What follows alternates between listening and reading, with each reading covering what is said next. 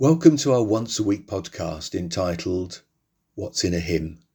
It reflects on some of the hymns that God's people have sung for generations. Today we reflect on the hymn, Here is Love, Vast as the Ocean. The text of this hymn was originally written in Welsh by William Rhys, 1802 to 1883. The original text contained the two verses that we look at today. Accounts tell us that Rhys was one of the most versatile and gifted Welshmen of the 19th century and exercised a powerful influence on politics, evangelical religion, poetry and literature in Wales. It was another Welshman, William Edwards, 1848 to 1929, who gave us the English translation. He was an influential scholar and Baptist layman, a tutor teaching the Greek language. He translated the New Testament into the Welsh tongue from the original Greek.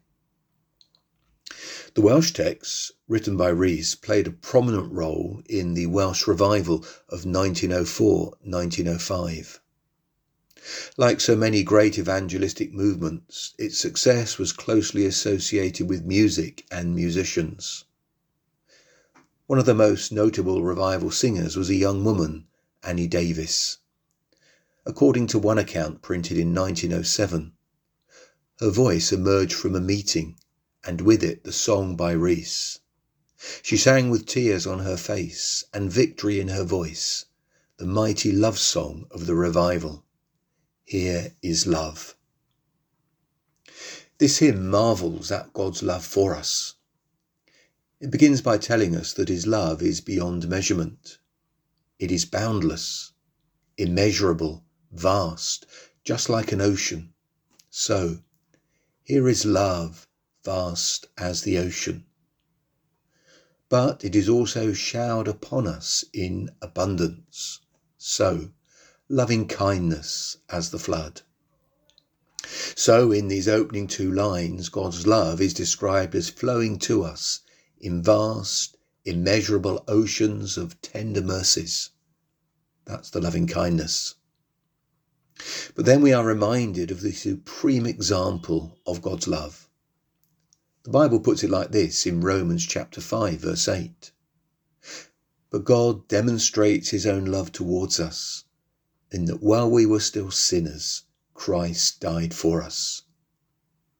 The hymn puts it like this.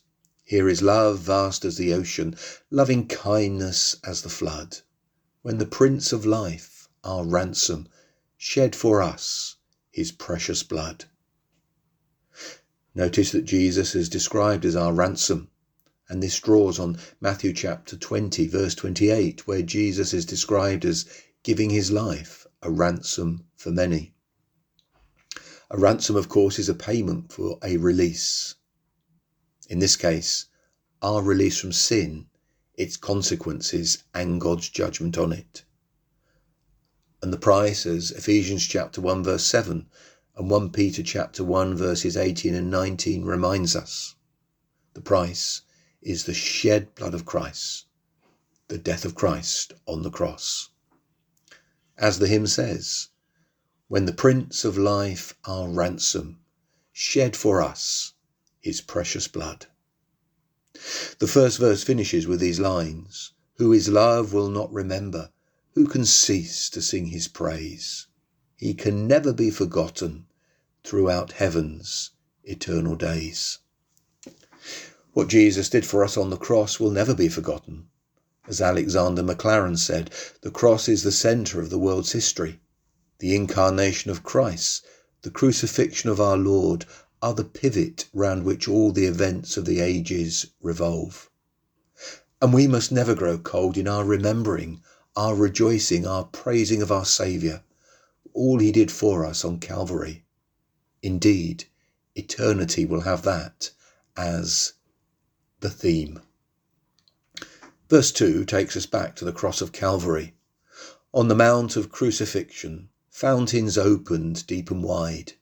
Through the floodgates of God's mercy flowed a vast and gracious tide. Grace and love, like mighty rivers, poured incessant from above, and heaven's peace and perfect justice kissed a guilty world in love. At Calvary's cross, we see God's abundant, immeasurable love demonstrated in mercy and grace. That mercy and grace flows abundantly. Look at some of the descriptions.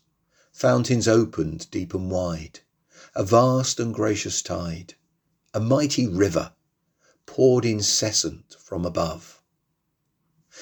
And at the heart of Calvary, where grace and mercy is in action, we see heaven's peace and perfect justice kissed a guilty world in love. Here surely is echoed 1 John chapter 4 verse 10. In this is love, not that we loved God, but that he loved us and sent his Son to be the propitiation for our sins. This word propitiation means that on the cross, bearing our sin and guilt, Jesus faced the wrath of God for our sins instead of us, and paid fully on our behalf the debt we owed to the broken law of God. Here is heaven's justice in action, so that God's law is satisfied. But here is the making of peace and reconciliation with God, as we are no longer under God's condemnation, and our sins are forgiven. Heaven's peace and perfect justice kissed a guilty world in love. Amen.